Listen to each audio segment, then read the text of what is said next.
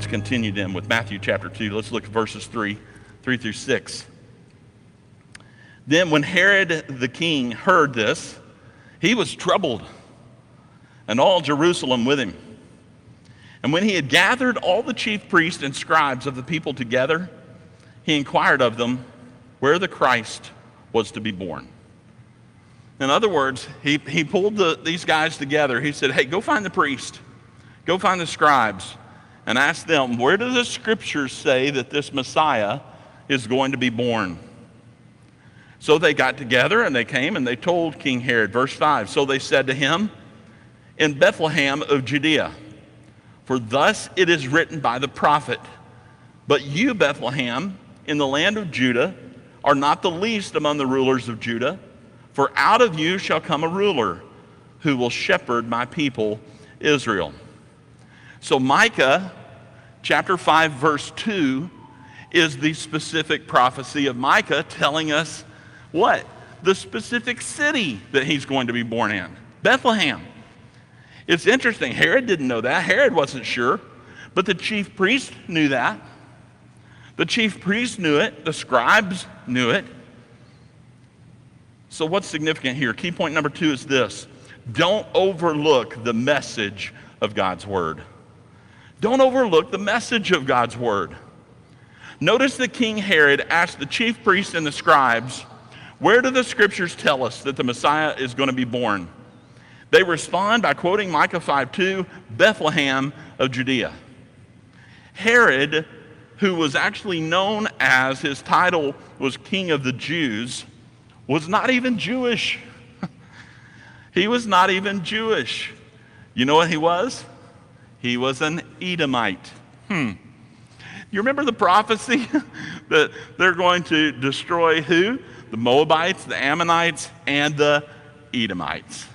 Okay? So here we have the king of the Jews, King Herod, who's not even a Jew himself. He, in fact, is an Edomite. And that's incredible. So let's put this in perspective of Balaam's prophecy. There were 3 rival kingdoms east of Israel. The Moabites. Now, who are the Moabites? The Moabites came from Lot and his oldest daughter.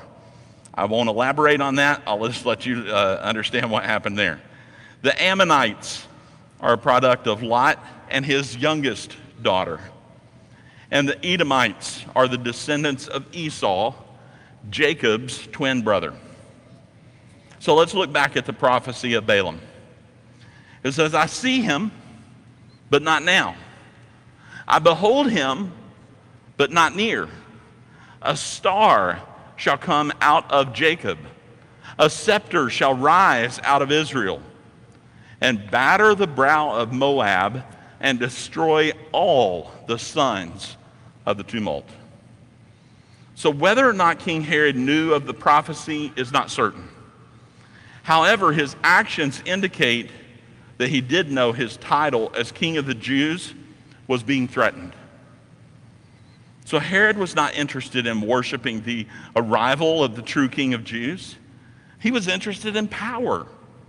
He was a ruthless king.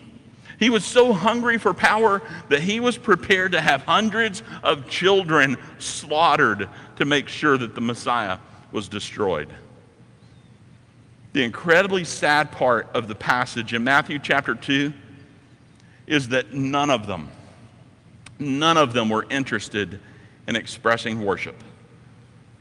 Not the chief priest, not the scribes, not the king, none of them. They were only interested in being the object of worship. The priests, the scribes, and the king knew the word of God. They knew it. They understood that the Messiah was going to be born in Bethlehem. But yet 3 wise men show up, and these religious leaders then and a political king are more concerned with their own power than the arrival of the Messiah. So don't miss this. This is so important for us. It isn't enough to know God's word. God's word must prompt us toward worship of the Messiah. If God's word doesn't change us, then our knowledge might be nothing more than that of the priests and the scribes as described in this passage. They knew what the Word of God said, but they had no personal application of God's Word. Let's consider Daniel. Daniel chapter 12 verse 4 says this, "But you, Daniel, shut up the words and seal the book until the time of the end. Many shall run to and fro, and knowledge shall increase." Now that sounds very familiar to another passage. Listen to Amos chapter 8, verses 11 and 12. "Behold, the days are coming, says the Lord God, that I will send a famine on the land, not a famine of bread, nor a thirst for water, but of hearing the words of the Lord. They shall wander from sea to sea, and from north to east. They shall run to and fro, seeking the word of the Lord, but shall not find it." That's a terrible, terrible famine. For people to be in search of God's word, to be looking for it, longing for it, desiring it, looking for answers. And there's a famine of God's word. Amos 8 warns us that the day will come when there's going to be a famine of God's word. The people are going to run from place to place in search of truth, unable to find it. But God promises Daniel that in the last days, God's people will understand prophetic scripture. So we must devote ourselves to understanding and applying God's word to our lives. I believe that a great famine occurs every single day across America, as our homes are filled with Bibles that sit on coffee tables or they're tucked away in drawers without a desire to increase in knowledge. They just sit and collect dust until the next week and the next opportunity to carry it to church.